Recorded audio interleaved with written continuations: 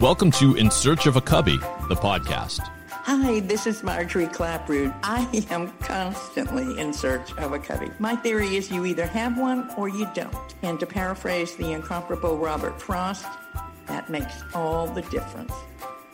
Now here's your host, Margie Clapprood. You either have one or you don't. And Robert Frost is just, he's one of my mentors. That's how old I am. I think I was born in his lifetime, came along and went, he said, you have things to do. But so welcome, Margie Clapprood here. Good to have you aboard In Search of a Cubby, where we try to figure out if you have a cubby and what was it in your childhood who helped you to make you feel safe, secure, loved, particularly in an unfamiliar situation. We'll talk a lot about how that plays out. And if you don't have a cubby, we'll talk with folks who have figured out how to give yourself a cubby so that we can move forward. My dream, of course, is to make sure that, like we have a chicken in every pot, thank you, Herbert Hoover, I want to have a cubby for every child so that we can figure out a way to get there. My guest today is so cool. She knew about cubbies long before we gave it a name. And we've been friends forever. She's an award-winning journalist. She's brilliant. She's beautiful. She's taller than me. and now she's a right reverend, my buddy Liz Walker. Hey, Liz. Hi, darling. It's good to be with you today. Honestly, isn't it fun that we've had a chance to be friends for long time, longer than we want to count? I know. I was trying to think about it. It's back in the 80s and 90s, 80s.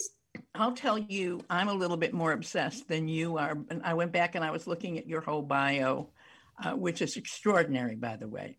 But we'll talk more about how that comes about. You came to Boston. You'll tell me what got you here from Little Rock. But you came to Boston, and I believe you started on WBZ TV in 81. Yeah, in 1980. In 80.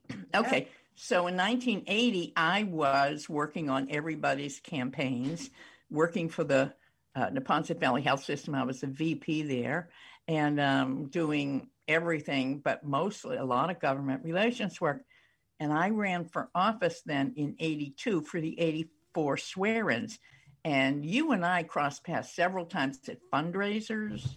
So you were really on the ascendancy to be a star. And I was a nobody. I mean, I think the Globe referred to me as Marjorie, what's her name? I think you were always a star, Marjorie. You're very kind.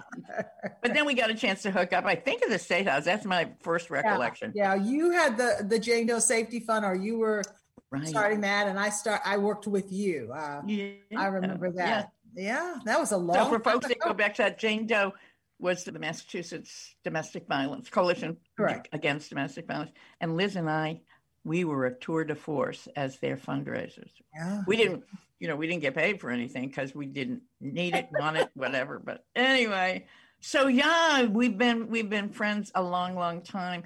And what's so exciting and why I was so excited to have you here on the first week of our new podcast, In Search of a Cubby, is that I've been in search of a cubby forever. You and I have talked about this a lot over our different incarnations, and finding that space where you feel safe, where you can dig down and you can feel safe and you can remember, I can do this, I know how to do this, but some people don't have a cubby. Right. And you've recreated that in so many different ways.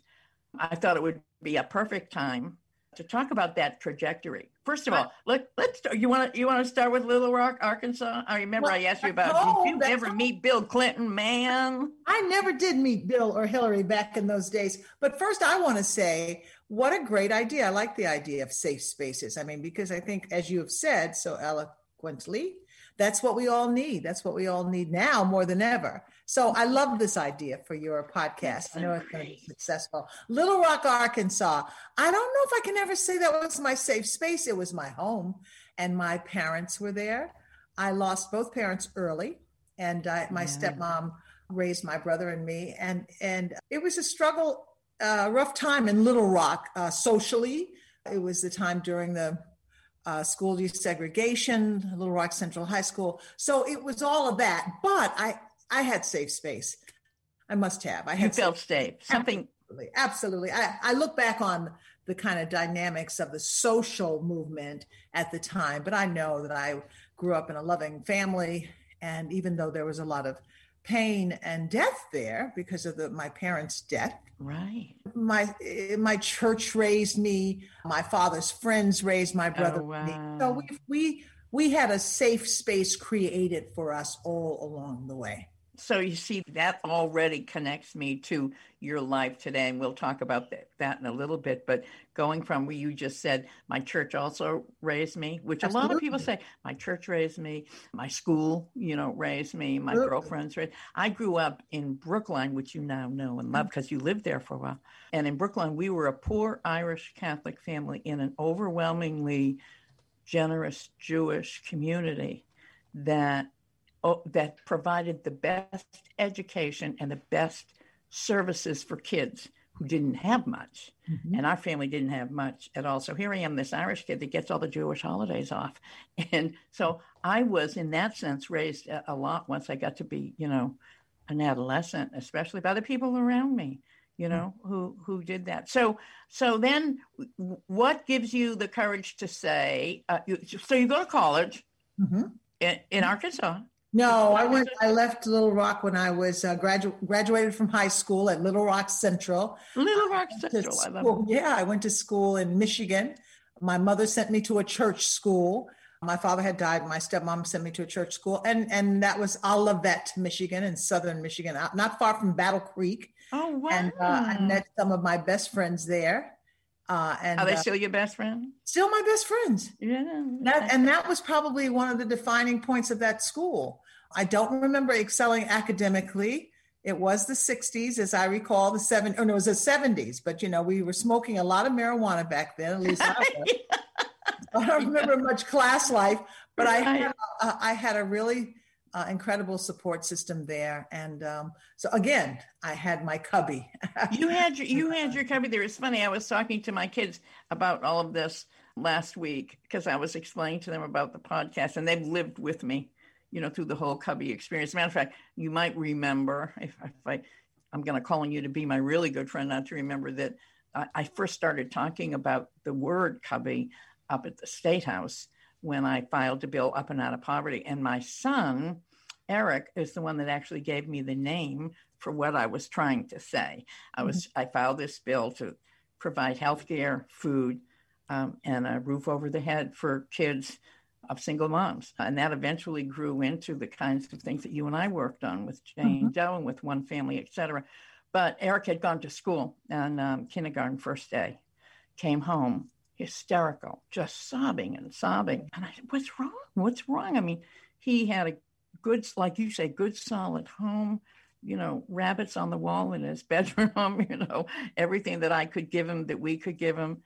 And he said that when he got to school, there was no cubby with his name on it. And all the other kids had one. He was hysterical. And so when I was at the State House, we had several hearings, and one little boy came and spoke to the legislators. His name was Sean. He was the same age as Eric would have been at that time. And he told a story about moving from shelter to shelter and all of his stuff in a trash bag, in a hefty bag. And I thought to myself right then, it like hit me, bam. If Eric, with everything that he had to support him, could get unglued by not having a cubby with his name on it at school, what must it be like for Sean and all the other babies, children growing up in shelters? And every time that his mom would get a job, he'd get sick, and then she had to go back on welfare to get health care. All this crazy stuff, right? So that's where the word cubby came from. But you always knew it. I mean, it's just being able to give a kid the security of knowing there's one sober adult that'll stand in front of a Mack truck for him, right? And I grew up at a time when the outside world was so dangerous and so crazy because of all the changes of the civil rights movement. And we lived not far from Central High School. Even in the first grade, when all of that was going on. All of that was happening. I saw soldiers drive into, my brother and I talk about this now because I said, did I make that up or do we actually, but they would have come in down our street where we lived to get to the high school because Little Rock is not that big a city. But safety was home in the sense that, you know, my stepmom after my father died, and then the church after, you know, she got sick, all of that. We found a safe space, and that found right, and then you found friends. Oh, my great producer David. David, say hi so everybody knows when I go to. Hello, yes, I'm here. How are you, Mark? There's David. So David, I wanted to give David a shout out, Liz, because he was telling me about, you know, when you have friends around, that makes up your family too. And he was talking about his son who's gone off to college for the first time. And one of the things that they were checking in on him was to find out, did you find your peeps? Did you get that gaggle? Did you find them? Right, David? Yeah, and he did. That's I was telling a friend, he seems to be doing well, and he's doing good in grades and, you know, comfortable and all that. And he said, but most importantly, did he find his peeps? Did he find his people? Yeah. And sure enough, yeah, he's made 3 good friends. They're going to live together next year. And that makes me, as a parent, just makes me so happy and relieved, you know. It's all the difference. Yeah, that's right. Uncle Robert Frost again. Yeah. So then you're there, Liz, in college. My memory is that you majored somehow in communications. Majored actually in theater. I remember producing. What did I direct or produce? No, I directed. My God, I didn't know this. Aiden Corner by James Baldwin. That was my senior project. And never. I love you this. Buried your lead, girl. For such a good reporter, you buried your lead. Well, you know, it's so funny that Nick, my son, would be in theater because that was one of my loves growing up. Oh, yeah. But so that did that at the Olivet School, and then I went on to the University of Wisconsin for graduate school, and there I studied television production and journalism. So all of that, I had kind of written as a high school student. I like to write. And so all of that kind of came together in graduate school. Wow. So was it in high school, college, or graduate school that you actually thought to yourself, what I really want to do is I want to be a news reporter. I want to be on air. Do you have a memory for how you made those decisions? It's always been like little breadcrumbs for me. It's never been some master plan. When I grew up, now you have to remember the times. Yeah. I had teachers tell me, you know, you want to be a teacher or you want to be a nurse, but those were the limitations. That's right. And I'm not knocking those. Those are wonderful professions, but those were the only things that you would hear people tell young Black women to do. Oh, just so that you understand why we are joined at the hip here many, many times. That's what they told young white women too. Oh, really? And then you had a whole separate barrier there, right? Of color that we're just grappling with now. For God's sakes, finally, in an honest, open way, I think. But back when I was you and I are about the same age. So back when I was in high school, like you, I was smart, wicked smart, and I wanted to be president. I mean, right then I did. I knew what I wanted to do, but I was told, matter of fact, for folks listening from Simmons College, I wanted to apply to Simmons. And my counselor, who was a woman, if you can believe this, said to me, oh, no, you're not going to be accepted at Simmons. First of all, you don't have the money. And second of all, you're not in the honor society. And I said, well, I have all A's. I take all honor courses. I'm just not, in the National Honor Society. She said, no, you don't have the money. Mm. So apply to UMass and apply to BC and a couple of, so that's what I did.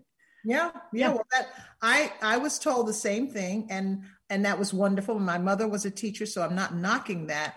But journalism came out of my senior year at Little Rock Central, and my journalism professor, who I took the course, I don't even remember. I think I always liked to write. You probably little silly poems or whatever. I did too. Yeah. Somebody led me that way, and he said, you have talent. You should work on it. That. And that was like a light bulb. That was like stars shooting out. No one had ever said that to me. Yeah, like you say, like I did. I didn't even think I did. Because, Marjorie, coming up with people telling you what you can't do. Exactly. Now, you've always been pretty much a a breaker of glass ceilings and that kind of thing. But I kind of just accepted it. If you said I couldn't do it, okay, I can't do it. And he said, no, you can do it. You can write. So that opened up. Sometime, I mean, I wish we had a couple of hours because I would really love to explore more the difference between. My mom was a single mom for a while, but she was married to my dad, who was a brilliant, wonderful guy when he was sober. But he was afflicted with alcoholism, and it's what killed him when he was 40. So mostly it's my mom. And my mom is just a ballsy broad. I mean, and she just said, no, don't you let them tell you that. Right. When I was 12, my older sister, Susan, who you may recall, a great attorney, was getting married. And she fell in love in Brookline, which we all did, with a devilishly handsome, incredible baseball player, great student, 2 years older than her, Saul Yes. That's who she married. He was Jewish. We were Catholic. Not great Catholics, to be honest with you. Not particularly good. She converted to Judaism with great enthusiasm and great support from my mom. Not great support in the beginning from Saul's parents, but they came over. They were beautiful people. They are beautiful. Long story short, when I was in her wedding, I was one of the bridesmaids, and I went to Sunday school the following Sunday. So they got married on a Saturday. I went to Sunday school Sunday, and the Monsignor of all people, the ground shakes when the Monsignor walks into the church pew. And when he says, "Miss O'Neill, I want to see you," in the sacristy. And I went, holy crap, what did I do wrong? And he lambasted me up one side, across the head, and down the other, and said, I excommunicate thee. And I started crying. I said, I thought the devil himself was just going to jump out from behind the desk. And he said, because I gave in and witnessed my sister leaving the church. My sister leaving the church. So that was this great, fearful thing. And when I got home, to your point, my mother said to me, he doesn't tell you what to do. And she grabbed me by the hand and we marched right back down to the priest. And I watched her, and she lambasted him up one side. Wow. She said, they are in love. He is a good man. He's the best man that I've ever met. Anyway, so yeah. So I'm glad I was a little. I didn't have that. I didn't have that role model as a mom. My stepmom was a very gentle, very quiet, very glad to be married to my father, mom, and was never that way. And I love her. And she was wonderful as a mom, but that was not her strong suit. So I grew into. You found your voice, though. Assertiveness. You found your voice, girl, because. Yeah, I think people, I've always kind of made the road as I walked it, right? There you go. Yeah. Yeah. So I know you bounced around. You did some on-air stuff in Denver, and I started in Little Rock. I went from my hometown to Denver, Colorado, Denver to San Francisco, and San Francisco to Boston. And then to Boston. So what most people listening to this podcast are going to be Boston centric, and they know you from BC, and you just became an immediate star. You were iconic for so many reasons. But I'm wondering if you could tell us, what did it feel like to get on the air? And it seemed like within a year, and at that time, were you with Lobel, and who was Lobel and I worked on the weekends together. And so they brought us both to the nights within a year. You're absolutely right. Yeah. The weekend kind of came up together. Amazing. And I worked with, who was the first? And Tony Pepper. Tony Pepper, I remember. Oh, God, that's like, some people will go, that name sounds familiar, but he was the first co-anchor. And then Jack Williams right after that. Williams. Yeah. So then we were together forever. Forever. But I was looking back, the one downside to a podcast is that I can't show video clips, but I remember I was watching you. I didn't have to wait for the video clips of all of the times. I think what people loved about you, and what reminds me so much of having a copy and being willing to share what you got to make other people feel comfortable, was the rapport that you had with all of your co-anchors, your co-hosts, Lobel, and anybody else. I'm forgetting who did the weather then. You'll remind me. Was it Bruce Schwegler and Barry Schwegler. And Barry is still on TV. Doing it.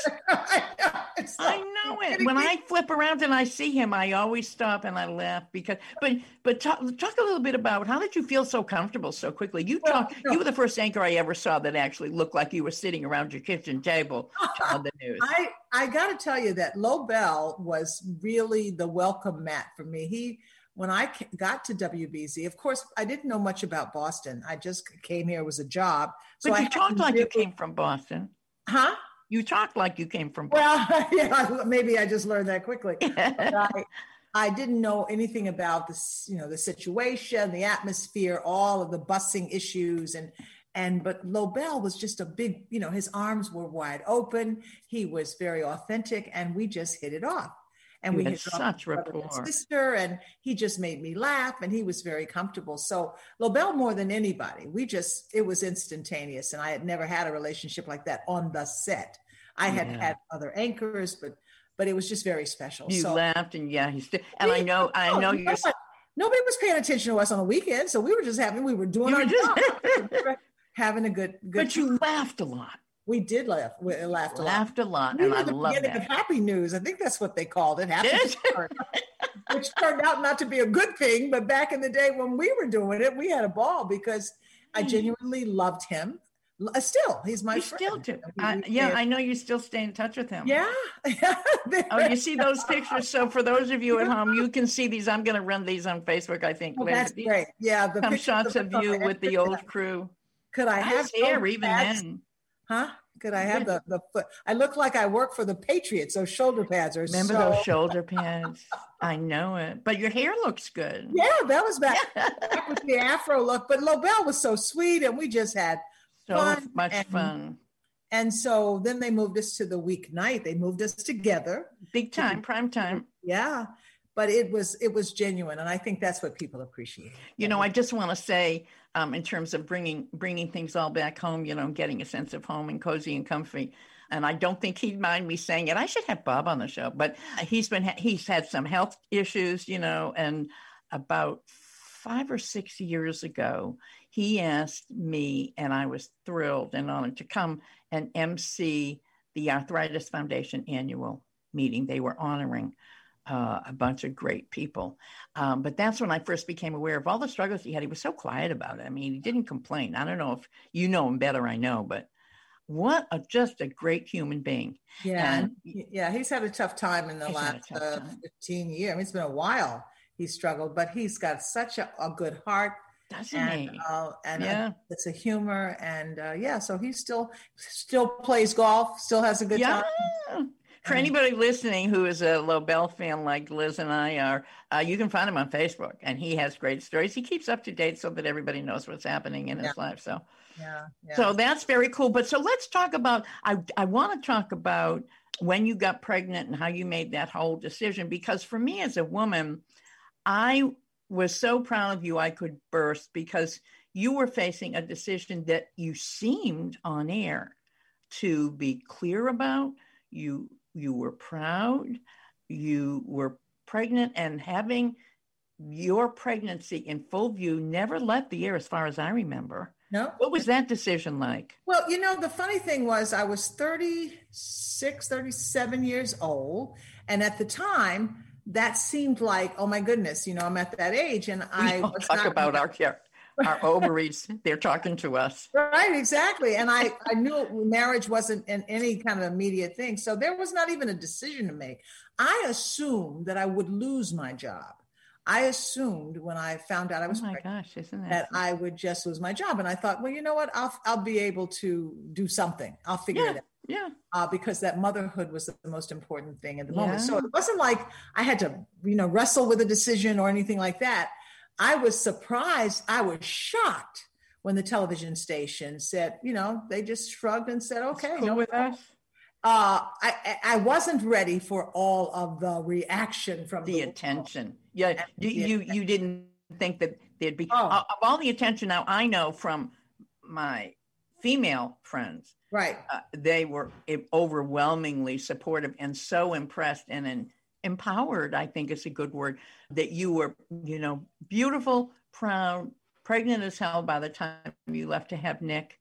And it seemed very positive, but the reaction across the country. Oh, it was unbelievable, and so much so that the TV station, God bless them, put a special. Now, looking back, it didn't do the TV station any harm to have the controversy. I mean, because that's attention. But not only that, but at that time you were the first woman, Black woman, right, in Boston to be anchor the news, to have the audacity to have a child in the public life with no husband. Are you out of your mind? As my mother-in-law would say, without benefit of marriage, I presume. You're supposed to be a perfect person. You're not supposed to do things like that. But the station, again, made a safe space for me. They put a team on public relations, meaning they took the letters and took the calls and protected me. So I didn't have to deal with that. But 90% of the calls were positive. It wasn't like I was getting beaten up. Now, I was getting beaten up by some of the columnists and some of the conservative people. And so it was an issue. That was a big issue. And remember, you'll love this. This was the same summer. I announced my pregnancy the same summer that Gary Hart got busted for Donna Wright. Right. So and what was the risky? Was the boat called the Risky Business? Monkey Business. Monkey Business. Monkey Business. Yeah. Thank you, David. Monkey Business. Thank you, David. So and that was the summer. Same summer. So this was the summer that public lives became, or public. There was private lives, public lives burst forth onto the scene of the media. Right. Before that, you didn't hear stories about. It was sort of an unwritten rule. Yeah, for celebrities like you and for politicians like me and Gary Hart, although never knew the guy, but there was this unwritten rule that you just didn't cross into their private lives. And you're right, that line really started not just fading away, it came quickly down that wall. It came down, but Gary Hart kind of dared the media to do that. Didn't he? They did it. Oh, yeah, I know the story by heart because that was the story. No pun intended. It all exploded, and then I was the next story. But you handled it so much differently. You handled it not only honestly, but upfront and unapologetically. I think that was the big lesson for me and for a lot of women in the women's movement. Unapologetically. If there's nothing wrong, why are we apologizing? I was nothing, and I got calls from Oprah. I got calls from Mike Wallace, as if there was some great conspiracy. Pregnancy is not a conspiracy. There's no mystery here. How does this happen? Well, you should know that. I don't think I have to tell you. Do I have to draw a picture? Did you do Oprah show? Did you go on Oprah show? I didn't do that. Was the beauty of this television station. The woman who kind of helped me get through this said, "You don't have to take a position. You're not running for office." Right. And I didn't say anything. The only article I did was with the New York Times, and we did that kind of for the record, nothing else. And we made it through, and it was it was a really incredible experience. Yeah. But I learned a lesson, and I had nothing to apologize for. And, my baby was born and life went on. So, but it was an extraordinary moment. It was. It's just great. And so Nick, beautiful Nick, we should talk about Nick in a little bit. Nick was born what year? 1987. Okay, so this is a great segue then. I did Oprah's show in 1988. Wow. And it was when I had divorced, separated from my first husband, had Kelly, Eric, teenagers, high school going on to college. And Boston Magazine did a feature on me and made me in the cover. And it said, "All the boys love Margie, but the girls aren't so sure." And it talked about my being tall, wearing heels, talking like the boys, working my bills out with the Speaker of the House and, don't get in their way, which I don't apologize for either. That's what I was elected to do, right? But Oprah's Sally, her producer, I don't know if she's still with her. She was great. And she called and she said, "We're doing a show and it's going to be called Working Women. To do or not to do," something like that. And Liz, they put me on with this guy, this reverend, never heard of him, haven't seen him since.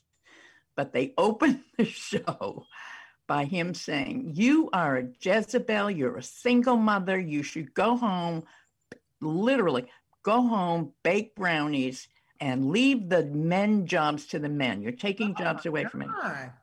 And I remember I looked at Oprah and I said, something like this. This man has just said so many things that I have to correct. How much time do we have? I don't know. And she was fabulous to me in that.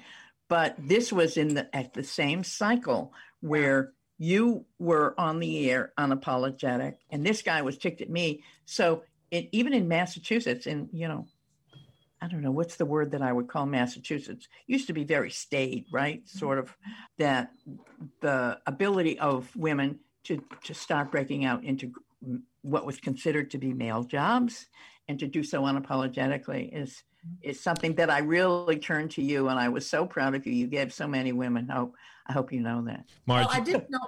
Sorry, Marge. You told that guy on Oprah, I think we have to get his thinking into this century, maybe. Oh, no, did I? Yeah, that's what you said. Yeah, the kids I have, I've got the video too. We'll put that on Facebook sometime or whatever. But I'd love to see that interview. That must be something. It's so fun. It's fun. But I didn't know. David, we'll get it for Liz. Yeah, we'll track it down. Yeah. I didn't know at the time. And again, no master plan, just going from one step to the next. But to this day, I have women come up and say, when you were pregnant, how that helped me, or when you had that child, how that gave me courage, or your determination through it, whatever. So I didn't know it at the time. I just, I was getting through my life. You just did it. But, yeah, and that's how life is sometimes. So it's truly, yeah. That path that you take, and I want to talk about that in particular because I later went on politics, a little TV, a little radio.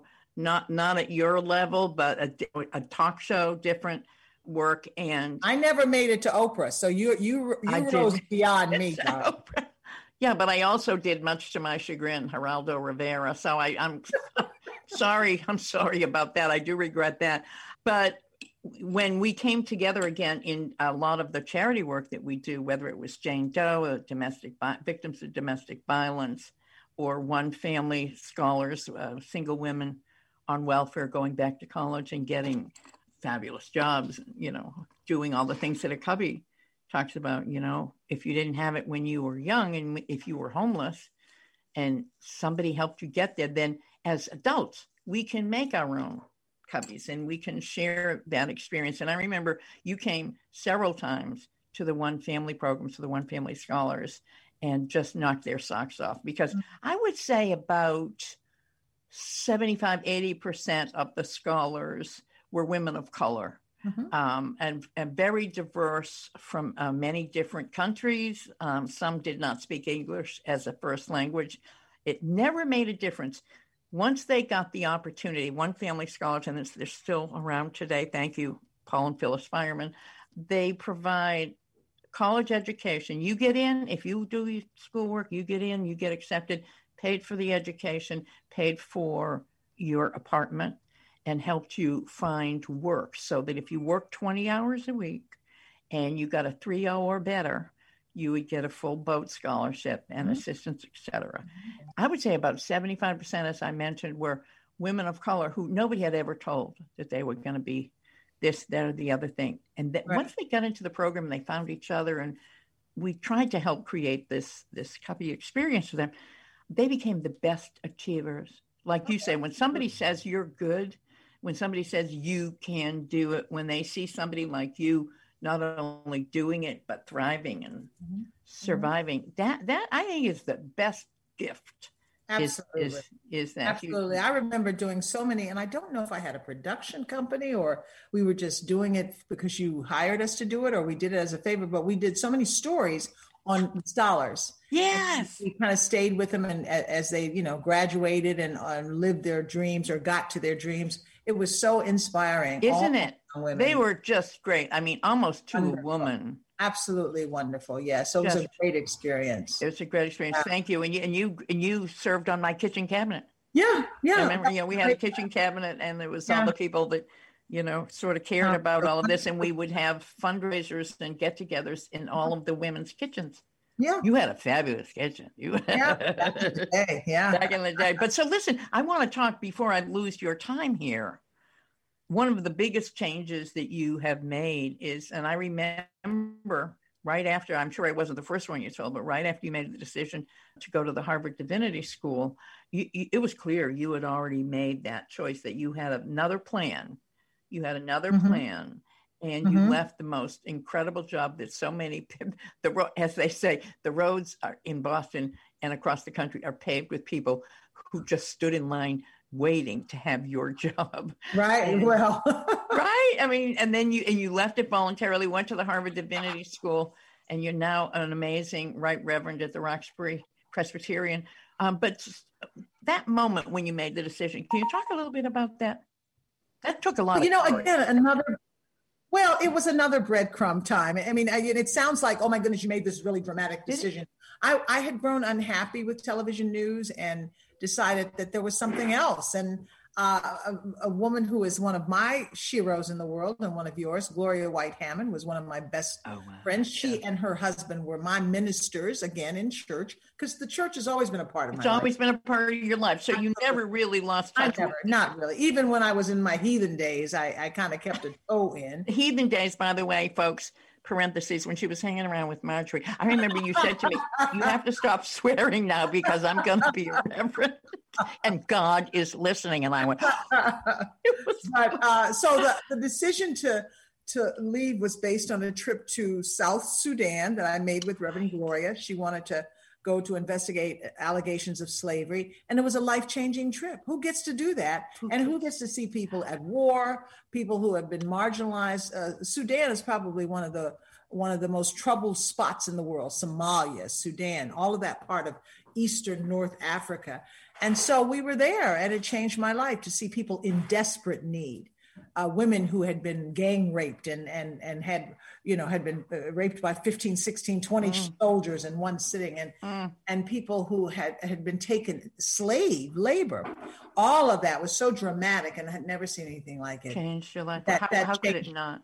Yeah, exactly. So it wasn't even like I was doing something heroic. It was just responding to what I... But you followed that journey. You followed that path. The path was taken. Television was to report it. But Gloria said, here's something, we can actually do something to change it. And you did a documentary. Yeah. And the name of which? A Glory from the God. Because that's Glory from the God. Gloria. They called her. From Gloria. Right? A Glory from the God. That's what she was. Because. And can people still find it on YouTube, I wonder? I haven't. If I could find it on YouTube. If you could find it. It's out there. I just never even thought about keeping it. Why would I do something? I don't know, because I remember seeing it when it was available. I don't think I ever saw the whole full thing together. You might have shown me a couple of pictures. But I've got to find it because now at this point in my life, I want to look back on it. You've got to look back on it. David, crack producer David, yes. If you can find anything, David can find anything. Did you say Gloria from the God or Glory from the God? Glory, Glory. And that's what they called her. A Glory, because a Glory. That was kind of she's a Right Reverend as well. She's a doctor and a Reverend, right? She's an extraordinary woman. And she's married to a Reverend.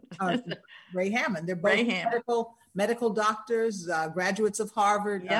Medical school. Then they went on to Harvard Divinity School. So extraordinary people. So there you went to Harvard Divinity School. I remember I was at your graduation. Yeah. And you've just done the work. We had a party. Was that your? No, we had a big party. We had a big party, but I sang at it. So guys, somewhere, I hope there isn't a recording, but you had a great band.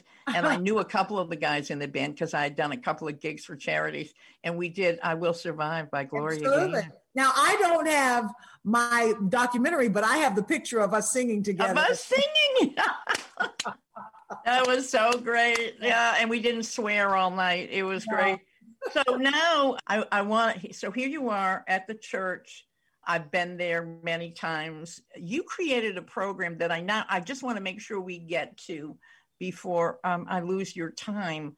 That's called Can We Talk? Right. You created it before COVID, but now it was almost spiritually preemptive of you. Yeah, in a way. It was like preordained. Preordained, that's the word I was looking for. So how did that come about? And let's talk about this new creation that's coming up, like here in the now today, to capture that for so many other communities. this church, as you know, because you've helped us in so many ways in supporting the church, is in the midst of Roxbury. It's on Warren Street, right in the heart of the community. Tough little neighborhood. And at the time that I started at this church as the pastor, very violent. There were lots of gang wars. It's kind of calmed down now, and it goes in waves. But at the time I was there, it was unbelievable. It was almost like being in Sudan, which was a war. Yeah. In this gorgeous building. Beautiful church. With beautiful people around Beautiful people. Love the Lord, love their work. Right. And now are all of this children killing children. Exactly. Terrorized by this violence. And one of the young men in the church was killed. And that was a really horrifying situation, traumatizing situation. I came right after that. We started this program around the death of this young man. His name was Corey Johnson. And trying to do something more, when you have violence in the community, you meet with the mayor, you meet with the police commissioner, you have protests, you try to figure out what to do, and that's all good. But what happens the next day and the next day and the next family and the people and the pain? And so we were trying to figure out something that would serve the family, the neighborhood after the protest meetings, because the pain's still there.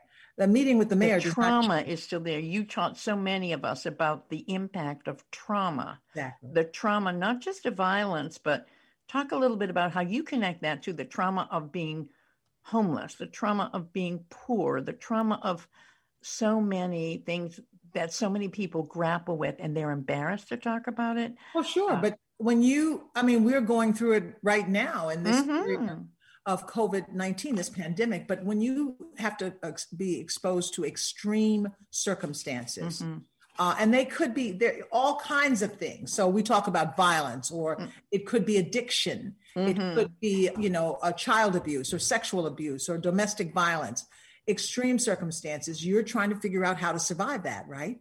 And so trauma is that wound that happens to you by exposure to those extreme circumstances. People, if you don't get help, if you don't talk about it, if you don't get relief, then you just bury this stuff inside. So wounds have to have air and light. Aww. And if they don't, they just fester. That's a great reminder. Yeah. And they get worse and worse. And so this is what had happened to this family of this young man who was murdered. I got there 3 or 4 years afterwards. I got there a year after his murder, and this family was just all over the place trying to figure it out.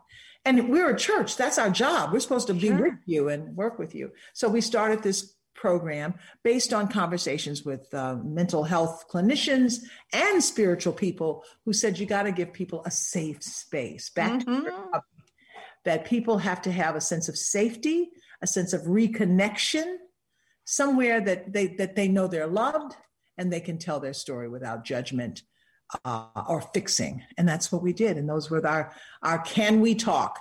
Just come into this space. You can talk about your pain. We won't fix it, but we'll stay with you. In the process, I didn't mean to step on you there, but that's so beautiful, because in the process there, you start the process of healing, and that healing, like you say, you can't cure it, but learning to deal with it and learning that things happen for a reason, and to learn the very best lesson we can from why this happened. And you do that so well. I think just learning to talk about it, like you are the kind of woman who you just put it right out there, and that's probably why you're so healthy. But a lot of people hide whatever. My father had a problem with drinking, or my mother didn't talk. We don't talk about that because we're shamed, we're embarrassed, but that's not healthy. So that's where the Can We Talks started. They have been beyond our wildest dream. It's successful. People from all over come just to sit there on a Thursday night. We did them once a month. Now we do them once a week.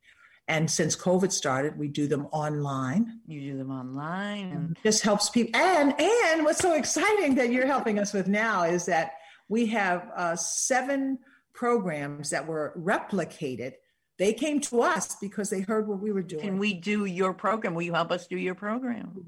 Can you help us do what you're doing? And we said, of course, this is not a franchise. We help anybody. So we're in the process now of helping those different replications all over the country. We have one in Chattanooga, one in Gary, Indiana, one in Providence, Rhode Island, but the base of them are here in the Boston area. It's so exciting, and I get so excited about it because as you're talking about it, of course, I'm obsessed with cubbies, and I think to myself, it's a cubby. I mean, that's cubby with a capital C.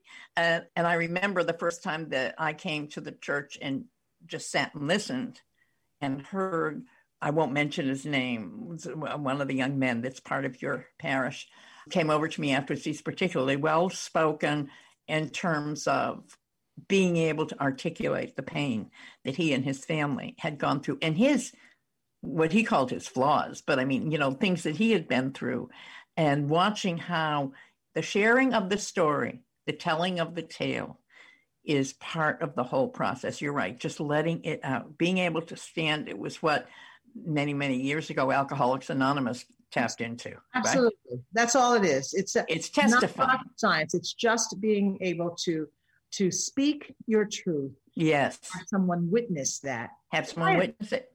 Quietly. I mean, we're not here to judge. We're just here to help you. And so you're right. You and Chris, your wonderful husband, have been such partners with us in getting the word out. Oh, aren't you sweet? Funds. And so we're just in love with you guys, because you've really been very helpful. Well, it's so mutual, because it always feels so good after we come home from something. I was telling Liz, you guys should put this down in your book. September 24th is my birthday. I talk about my birthday all the time. And the last 3 birthdays, I have been honored, blessed, and for some reason spent it with Liz, because it was either an event that we did with David Joseph, the fabulous designer, and we did Faith and Fashion, raising money for Liz and for the Corey Johnson program.